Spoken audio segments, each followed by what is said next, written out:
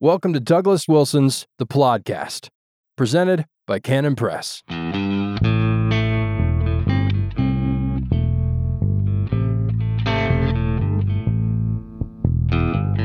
Yes, God don't never change. Welcome to the podcast. I said podcast, didn't I? Welcome to the Plodcast podcast. I'm Douglas Wilson. This is episode 240, and it's good to have you. Good to have you here with me. I don't take it for granted. I appreciate it very much. So, I thought a number of you have followed and are interested in the Stickergate controversy that has occurred in Moscow, and I'm going to give you an update. But I'm going to give you a general update and not a whole lot of detail. And the central thing I want you to know is that this last week, earlier this week, I should say, the jury came back in my grandson Rory's trial with a guilty verdict.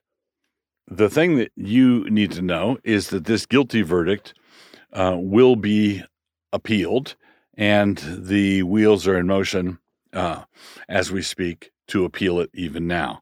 So it's going to move out of this local court system to another venue. So the guilty verdict is going to be appealed. Now, the reason for the guilty verdict was that the defense was not allowed to present its defense. So the defense was not of the sort where we've got these stickers on the poles and the city of Moscow says, my grandson put them on the pole and my grandson was maintaining, no, I didn't. It wasn't that kind of defense at all. The issue was not the factual nature of who put the sticker on the pole. The issue was that activity constitutionally protected? Was it an exercise of free speech? So what happened was we had a psalm sing. Our congregation had a psalm sing that was protesting an extension of a masking order.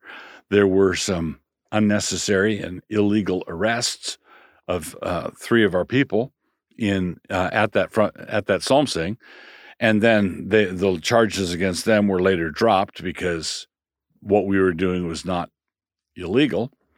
And my grandson, protested and tried to contact different people in the city, and didn't have a means of protesting this. So, in his exercise of his constitutional right to speak his mind in a way that was critical of the government, he put these stickers on, downtown Moscow, and then the charges were filed, etc. What the judge did was refused to allow the defense to present its defense. The defense is that this was a constitutionally protected activity and there wasn't anything wrong with it, and that the prosecution was out of line. So this is this verdict, the guilty verdict, was the judge instructed the jury, you just have to simply limit yourself to whether or not he affixed the sticker to the pole. Now, there's a separate issue. There's a thing I've talked about here before called jury nullification, where I think that the jury had every right to disregard that instruction from the judge. But in this case, they didn't know that they had that right, or they didn't agree with it, and they followed the judge's instructions. So the current plan is to have the defense appeal the case to a court where the constitutional defense will be permitted, where they will actually have an opportunity to present the defense that they had prepared. So that's the situation. We are feeling very good about the setup. We're feeling very good about the position that we're in. This is all great. So your prayers, support, all of that is greatly appreciated. And you have to realize this is a misdemeanor that is the costs both to prosecute and to defend are approaching six figures. So this is fighting for your free speech isn't free, right? So fighting for your right to criticize the government is something where we are very appreciative of those who have gone to the Stickergate Give, Send, Go and donated toward this, because doing this is expensive. But we intend to do it, expensive or no, cheerfully, and looking forward to the outcome. Always will be God. Continuing on with the podcast 240, in pursuit of our degree in hamartiology, the next word we're going to consider is emmainomai. Emmainomai. Emmainomai.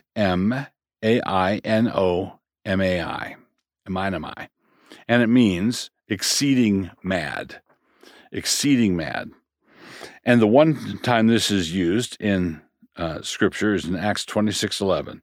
Paul is speaking, and I punished them oft in every synagogue and compelled them to blaspheme.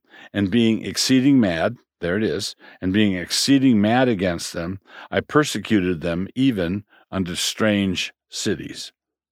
So this is one of three times in Acts where Paul's testimony is recorded, and he describes this as his attitude toward the Christians. We would describe it as seeing red or furious, but this was a disciplined and cold fury.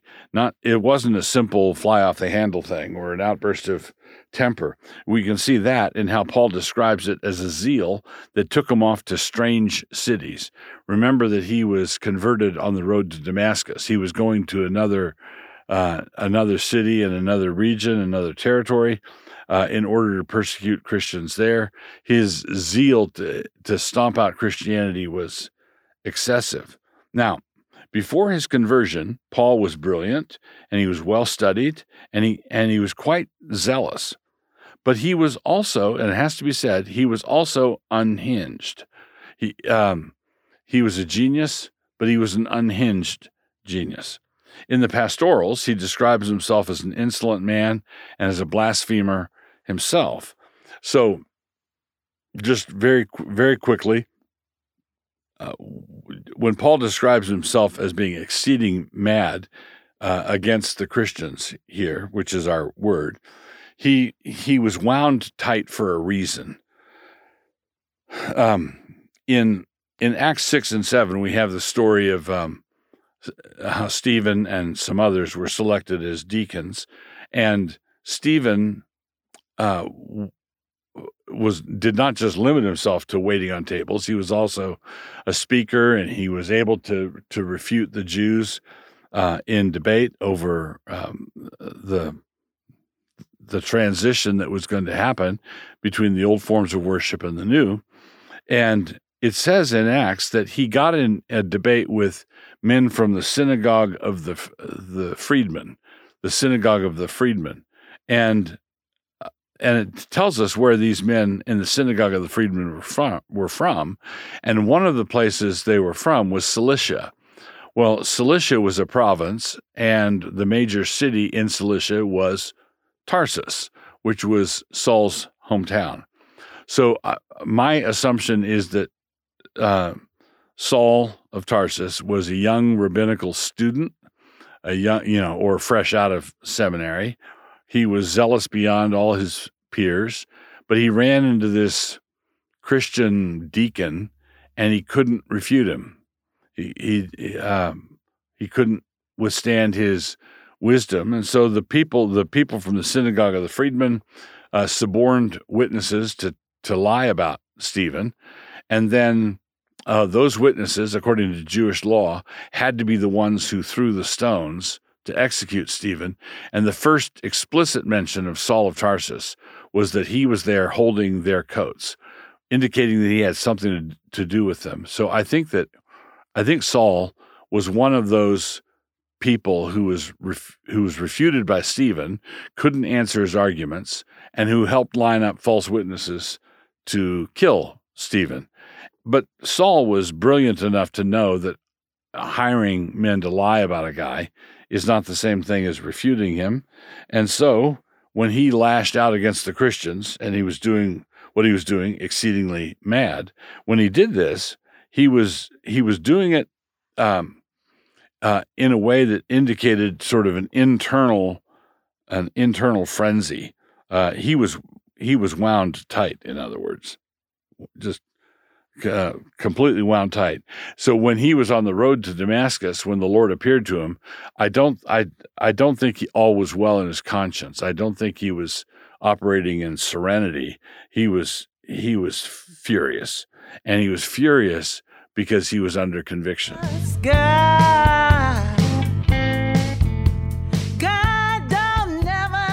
All right, so continuing on with episode 240 of the podcast, the book I want to commend to you today is Christianity and Wokeism.